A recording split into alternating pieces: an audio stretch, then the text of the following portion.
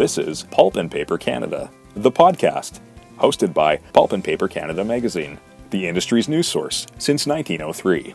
You've tuned in to hear conversations with pulp and paper experts on the latest technologies and trends affecting this essential part of Canada's forest products sector. Hello and welcome to Pulp and Paper Canada, the podcast. I'm your host, Christina Urquhart, editor of Pulp and Paper Canada magazine. Today, we're talking tissue. And as we well know, tissue's been having a bit of a moment in 2020. We all remember the empty store shelves as consumers hoarded paper products at the beginning of the COVID-19 pandemic. But we saw a rapid response from an industry thrown into overdrive. Reserve capacity was used, shipments were expedited, and it wasn't too long before consumer tissue stocks were replenished, alongside some strict household purchase limits. On the flip side, the away-from-home tissue market has seen a major decline. The travel industry has been decimated. Restaurants and many workplaces remain closed. In today's episode, I'm joined remotely by Pete Augustine, president of Fabio Perini North America, an Italian paper converting and packaging machinery and services company.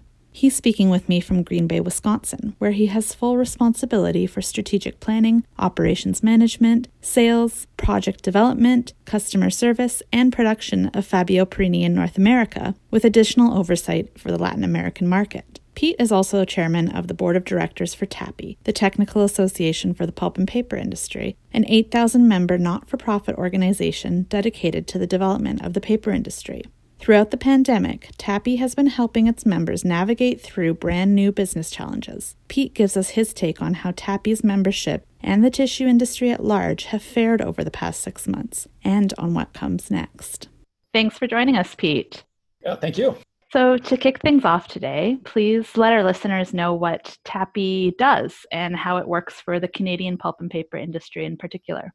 Thanks, Christina. Yeah, TAPI is the Technical Association for the Pulp and Paper Industry, and it is a global resource. Our membership comes from 62 countries, including Canada. TAPI supports the Canadian pulp and paper industry in a lot of different ways, including promoting their events, offering training courses, and sharing non-competitive best practice information to help improve the overall global paper industry. We serve primarily as a technical resource, providing information through a host of channels, from peer-reviewed scientific publications to published books that serve as kind of the go-to industry references. And with safety being foremost on everyone's mind, especially today, we also offer TAPI Safe, which is an industry-specific safety orientation program for mills and box plants, offered in both English and French.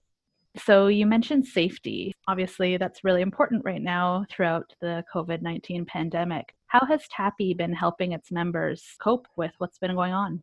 TAPI is supporting members who may have been furloughed by continuing their membership at no cost to those individuals. In addition, some of the members have taken advantage of our online career center and are actually out looking for new jobs if they were unable to keep their prior jobs. Communication is essential, especially now with many countries in or potentially emerging from lockdowns. Our conferences were and still are a primary vehicle for idea sharing and problem solving. Having to postpone those has kind of left a void. So we've been encouraging our members to make use of TAPI's online platform called Connect, where they can post questions or issues and have access to subject matter experts from around the world. In fact, we started a new program on Connect called Ask Me Anything, where industry subject matter experts offer to answer questions and help resolve issues on specific topics like mill operations, best practices, and safety. And in fact, our most recent Ask Me Anything in May featured TAPI member and University of Toronto, Dr. Hong-Yi Tran, who led an online discussion on craft recovery boilers. We also increased the number of webinars, e-learning, and blended course options we offer, as well as hosting virtual gatherings where groups such as our young professionals can get together and socialize in this current age. You're moving PaperCon to 2021 and combining it with TissueCon and the NetInc conference and the Women's Summit as well. What are people able to expect from that combined show, considering that it's not happening this year? So first off, they can expect a new name. It's going to be called TAPICon.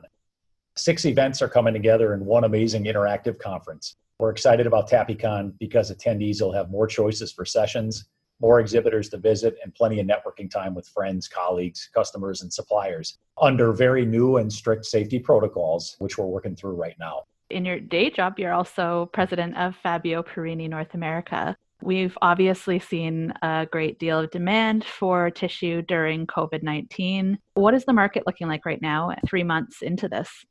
It's one of those things where you see so many things going on in the world where unemployment's skyrocketing, people are losing their jobs. But the beautiful thing in our industry, specifically the tissue segment, it's obvious there's been incredible demand. So I think the stats I read, it says tissue product sales doubled in March and April. Call it whatever you want, panic buying or just plain stocking up that the coronavirus or COVID-19 caused, really put sales through the roof in the tissue space. So if you look at that huge surge for what we traditionally call the retail or at-home products, everybody stocking up has taken pretty much every North American tissue mill running into full blast as much as they can do. It's had a pretty insane impact. You've seen it in a lot of different product categories, but it wasn't just, at-home consumer tissue, but we've got anything from wipes and cleaners and moist towelettes, baby wipes, things like that. I guess it really showed what happens when the world experiences kind of a first of its kind scenario like it did. You mentioned consumer products primarily. What about the away from home market? I travel around a lot and talk to a lot of different people in both, away from home and the at-home market. And certainly it's obvious there's been a decline in the away from home tissue demand. In some cases, there's major companies that are saying, like their restaurant group, basically 100% decline. I mean, zero, going from a very strong, healthy business to zero virtually overnight. We have heard pockets of better news where I think some customers were able to shift, especially toilet tissue products in the away from home. Consumers have been buying anything they can get their hands on. So they've been able to continue to run their mills and their assets that were traditionally away from home still at a high level. But when you look broadly at the whole industry, certainly it's down and in a big way. And I think that's just the simple fact of more people are now at home. I don't have an exact figure, but I know in my own household, going from one person at home to essentially 5 overnight obviously increases that demand for those at-home products. So have there been any new markets or opportunities that you've seen coming down as a result of the pandemic? Yeah, we've seen some companies coming out with products, call them more value-added products like built-in disinfectants into their tissue or towel products with the goal of killing, bacteria or viruses right on that product. We've heard that there's potential growth in the facial tissue consumption in the near future. That trend was not going in a good direction, I think, over the last few years, but I think there's some hope that all the awareness that's come out of this, that there's going to see a rise in that again in the future. And in our case, our company, Fabio Perini, developed a technology to make a high volume of face masks using standard tissue converting lines. So we created the ability to make kind of what we call a community mask out of a fairly traditional tissue products or some non-woven products that could be utilized in situations where a disposable low-cost mask is necessary. Can you tell me a little bit about what was involved in retooling for that or converting into that Sure. operation? On a standard tissue converting line, really it's just a modification to the perforation section of the line so that you need to create essentially ear slots in this piece of tissue. I don't want to say basic, it's not basic, but a fairly standard modification can be made. And you can go into producing a rolled version of masks that look very much like maybe a roll of bathroom tissue that you'd see at home. You just happen to pull out a longer length of mask. It's perforated. You can tear it off, put it over your face for use in a scenario where a disposable mask might be more appropriate. Okay, interesting. And where are those masks being deployed? This initiative is just kicking off right now. Okay. So the modifications are happening. And right now, I think that the market demand is still kind of unknown for that style of mask, but we can foresee, potentially being sold at retail or companies like potentially airlines. Would they see a need for having a rolled product, something that's simple to dispense and relatively low cost to give out in situations where someone may not have a more traditional surgical or cloth protective mask? How has the tissue industry been able to manage the fluctuations in capacity demands? Is there any ability to add more capacity during these kinds of times? Typically in the tissue industry, adding capacity isn't so simple, being that tissue machines are large, complex, and typically take a year or more to start up. But we've seen our customers be able to increase their productivity by streamlining the products that they have been offering. With such a high demand for any style of tissue product, they've been able to rationalize the SKUs they offer a bit. So instead of having maybe dozens of different products that are quite similar with small changes, they've been able to go down to, say, a standard 12-pack of bath that can be made at a high rate of speed and increase their productivity in that way, because the less times they have to spend changing over from one product to the next, the more overall cases they can put out the door. Some that are in the away from home segment have been able to switch some of their paper making capacity from away from home tissue to a more retail style tissue, as well as the assets that they're running. There are some abilities for them to swing lines from away from home products to at home. So they've been able to make up some of the production needed for that demand. And then we have seen some people that are primarily recycled content tissue mills are starting to test out some virgin pulp opportunities because they're having trouble getting some of those recovered paper supplies to make those recycled products. Buying behaviors have changed quite a bit as a result of the pandemic. I was speaking to somebody at IBM actually about supply chain management. He had mentioned that people are buying more family packs because they're at home, and that information isn't getting to the manufacturers at an early enough point in the manufacturing process. What enables tissue manufacturers to be able to turn around so quickly? Because that's one thing I noticed over the pandemic, at least here in Canada, is while, the shelves were empty at first, they started getting refilled really quickly. Well, I think a couple things. I've heard from a lot of different producers that, the industry has a pretty strong stockpile of inventory spread throughout North America. And there were quite a few manufacturers that maybe even had some inventories that were an older style of advertising or an over style graphics, let's say, that eventually was probably going to get scrapped. And they were able to simply provide that to the market. There are probably millions and millions of cases of product that were sitting in warehouses that were not typically going to be sold, but they were able to put on a truck and bring right into the retail stores. So I think that absolutely gave a bit of a buffer to some of that instantaneous demand. And overall, on the tissue converting side, it's not that difficult with modern machinery today. You can switch over pretty readily. So instead of making a 4-pack bath, go ahead and make that into a bulk pack. Go 12 or 24 rolls. It's really just a matter of some changeover parts on your wrapping equipment and maybe a different size of plastic poly wrap that goes around it. And most mills make those products as part of their typical offering. They just had to go and make the change to do that. I think overall, the industry has the ability to pivot pretty quickly when it comes to just providing an easier access to different products. The fact that there are these stockpiles throughout the continent, did that mean that lockdown that happened in Wuhan, China in February, did that have much of an impact on the tissue industry specifically in North America? I'm going to say not much of an impact. And I can't speak to the entire supply chain that feeds the tissue industry, but from a supply standpoint, there isn't a lot of raw material that's coming in from China that supports those daily operations. You think about things like pulp, which is a major component of tissue. Most of that comes from Brazil or Canada or the US. We're not reliant on China for things like that. And when it comes to just machinery and spare parts and things like that that make various machines run, again, not a high percentage of that at all is coming from China. So in my professional experience, I didn't see a big hiccup at all from what happened in China. So we were fortunate in that regard. What were some of the challenges that tissue producers faced early in the lockdown then, and have they been resolved in your mind? Putting the accelerator on and going from a standard production mode to maximum production mode is something that probably has never been done. So everyone had to adapt to that very quickly. From my perspective, we provide machinery and along with that services and support to that machinery. It was difficult because most customers had to lock down their facilities and they couldn't let third-party expertise into their mills to help them fix that equipment in the event it broke. That was difficult in that we were kind of having to rely on purely disconnected means of support. For us in the US specifically, we were still able to have people travel the entire time. That worked okay. We just had to take a lot of precautions to make sure safety was being met anywhere it could. But you saw a situation like what happened in Canada with the mandatory 14-day quarantine period. That was difficult because we do service and support a lot of customers in Canada. Well, it made us rely more on the remote capabilities, but that's something that, everyone had to get used to in a very quick manner. And then one thing, maybe it wasn't a problem early on, but actually we're seeing it now more is the lack of paper availability on the market.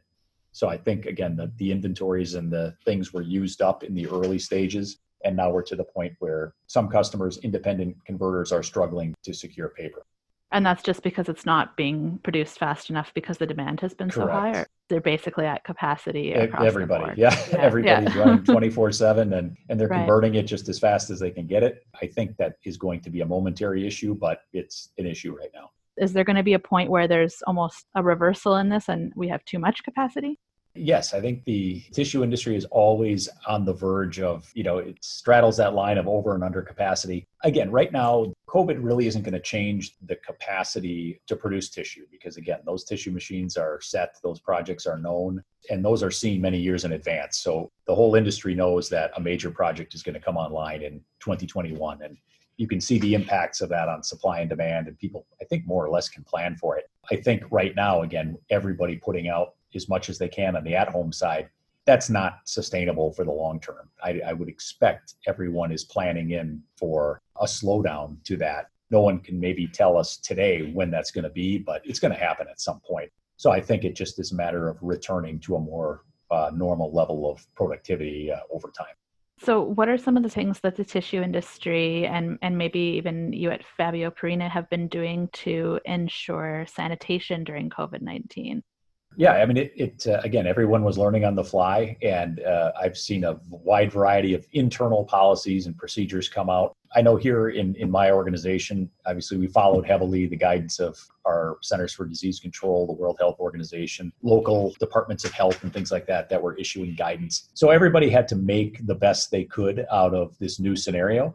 And for the most part, I guess I'm pretty impressed in what I've seen within the paper industry.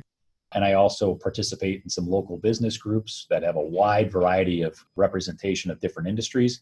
And really, people came together to exchange best practices in a way that I would not have guessed. Major corporations were publishing their very in-depth and detailed guidebooks for anyone to utilize, which I thought was great, just to help everyone jumpstart their safety precautions, essentially.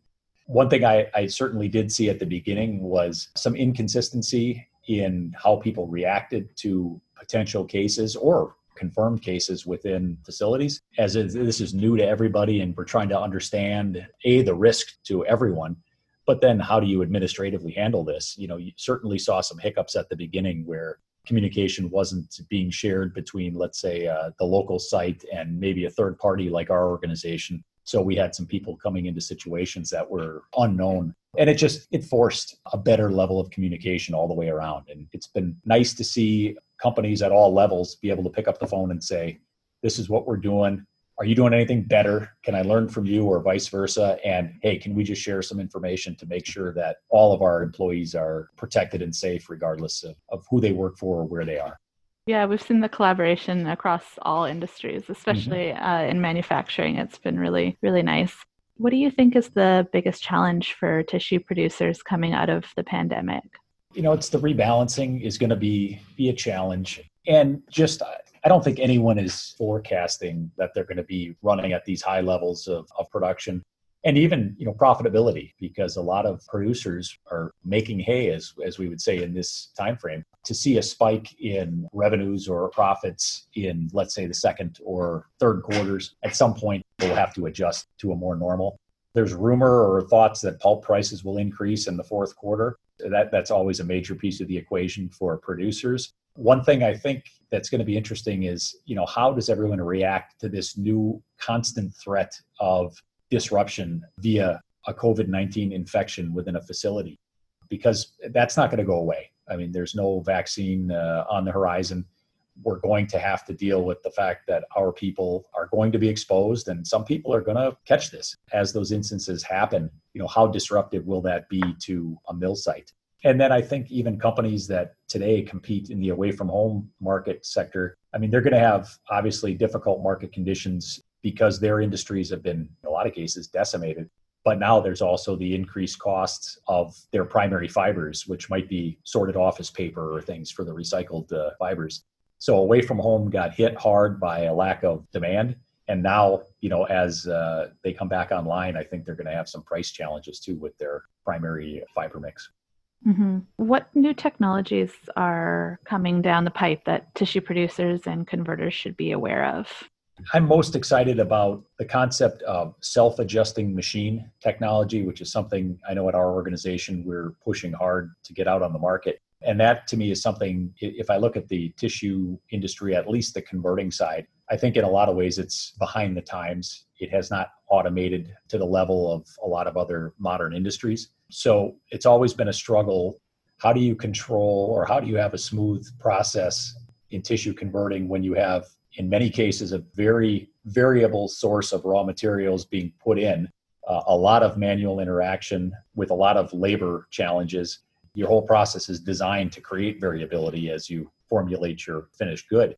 So if we can get some technology in there that finally closes the loop, that can help producers use whatever source of materials they can and run them at the highest level of efficiencies that they can, and ultimately not require people that understand the art of converting as much as they have had to in the past. And then along that line comes in, how do you integrate all the concepts of things like artificial intelligence and machine learning? Those concepts play also into the self-adjusting machine, where we can finally start extracting some data and looking at this over, let's say, the entire industry, hopefully at some point, and start to use that data to drive better business practices and better operational results. Sounds like we'll be prepared for the next pandemic then, with that in place. Certainly will help. Just out of curiosity, has there been technology that Fabio Perini is offering that your clients have really been after over the last 3 months? What has been their primary concern when they call you? We've been pushing, I would say honestly, for years for our industry and for our customers to adopt a better level of remote support. Technology has improved so greatly where, everyone's got a cell phone, everyone's got HD video capability, two-way, the ability to interact. We pushed very hard early on with the use of augmented reality, we call them wearable glasses, so that we can leave a set of those in a mill site as long as they've got a Wi-Fi connection, which is not a given in every scenario. But if they have a stable Wi-Fi connection, we can be sitting here in Green Bay, Wisconsin, troubleshooting a line in Montreal without any issue, seeing in real time what's going on and able to interact with on-screen annotations. We're able to share blueprints, diagrams, processes directly in a person's line of sight. So we've been pushing for that, and our customers are finally, I think COVID has helped people realize that it's not hard. It needs to be utilized, because what we see in most cases, a real-time video interaction between us and a customer can resolve most problems in minutes. And it can save a lot of downtime, which, again, especially in these times when capacities are strained, 15 minutes or an hour of downtime is a lot of cases out the door. So people have been asking for how we can do that easier. Luckily, we've had a solution for some time, but it's really forced people to open themselves up to the idea that it's okay to interact in a new way.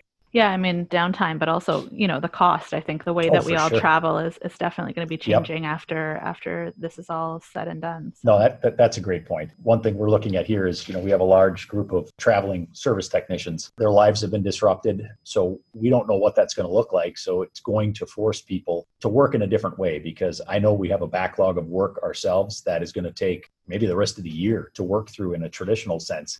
But there's probably a lot of that work that can be done utilizing just a little bit of readily available technology. We also, as an industry, don't utilize the power of data to the level that it can be used. So again, I mentioned earlier things like machine learning and artificial intelligence. And I know they're popular buzzwords in a lot of cases, but I know certainly for the tissue converting industry, we are now coming online with some really sophisticated services that can spot trends, that can head off a problem before it occurs and save customers all the money of a catastrophic failure or the downtime associated. But we just have to be willing to share that data in a secure way, which there are many, many ways to do that. But as an industry, we need to open up a little bit and understand that the secretive nature of tissue is, yes, there's importance to that, but there's also the understanding that utilizing some basic data off these machines could really open up our customers for a much higher level of productivity. As long as we can provide some benefits from that data, I think we should be utilizing it. Mm-hmm. Speaking of sharing information, I hope that this podcast helps our listeners. If they want to get in touch with you at TAPI or at Fabio Perini, how might they do that? The easiest way, people can feel free to email me if they'd like, peter.augustine@fabioperini.com. I'm also on LinkedIn, so feel free to search me out, connect with me there. That would be great. Well, thanks so much for your insights today, Pete, and take care. All right. Thank you so much, Christine. Okay. Thank you.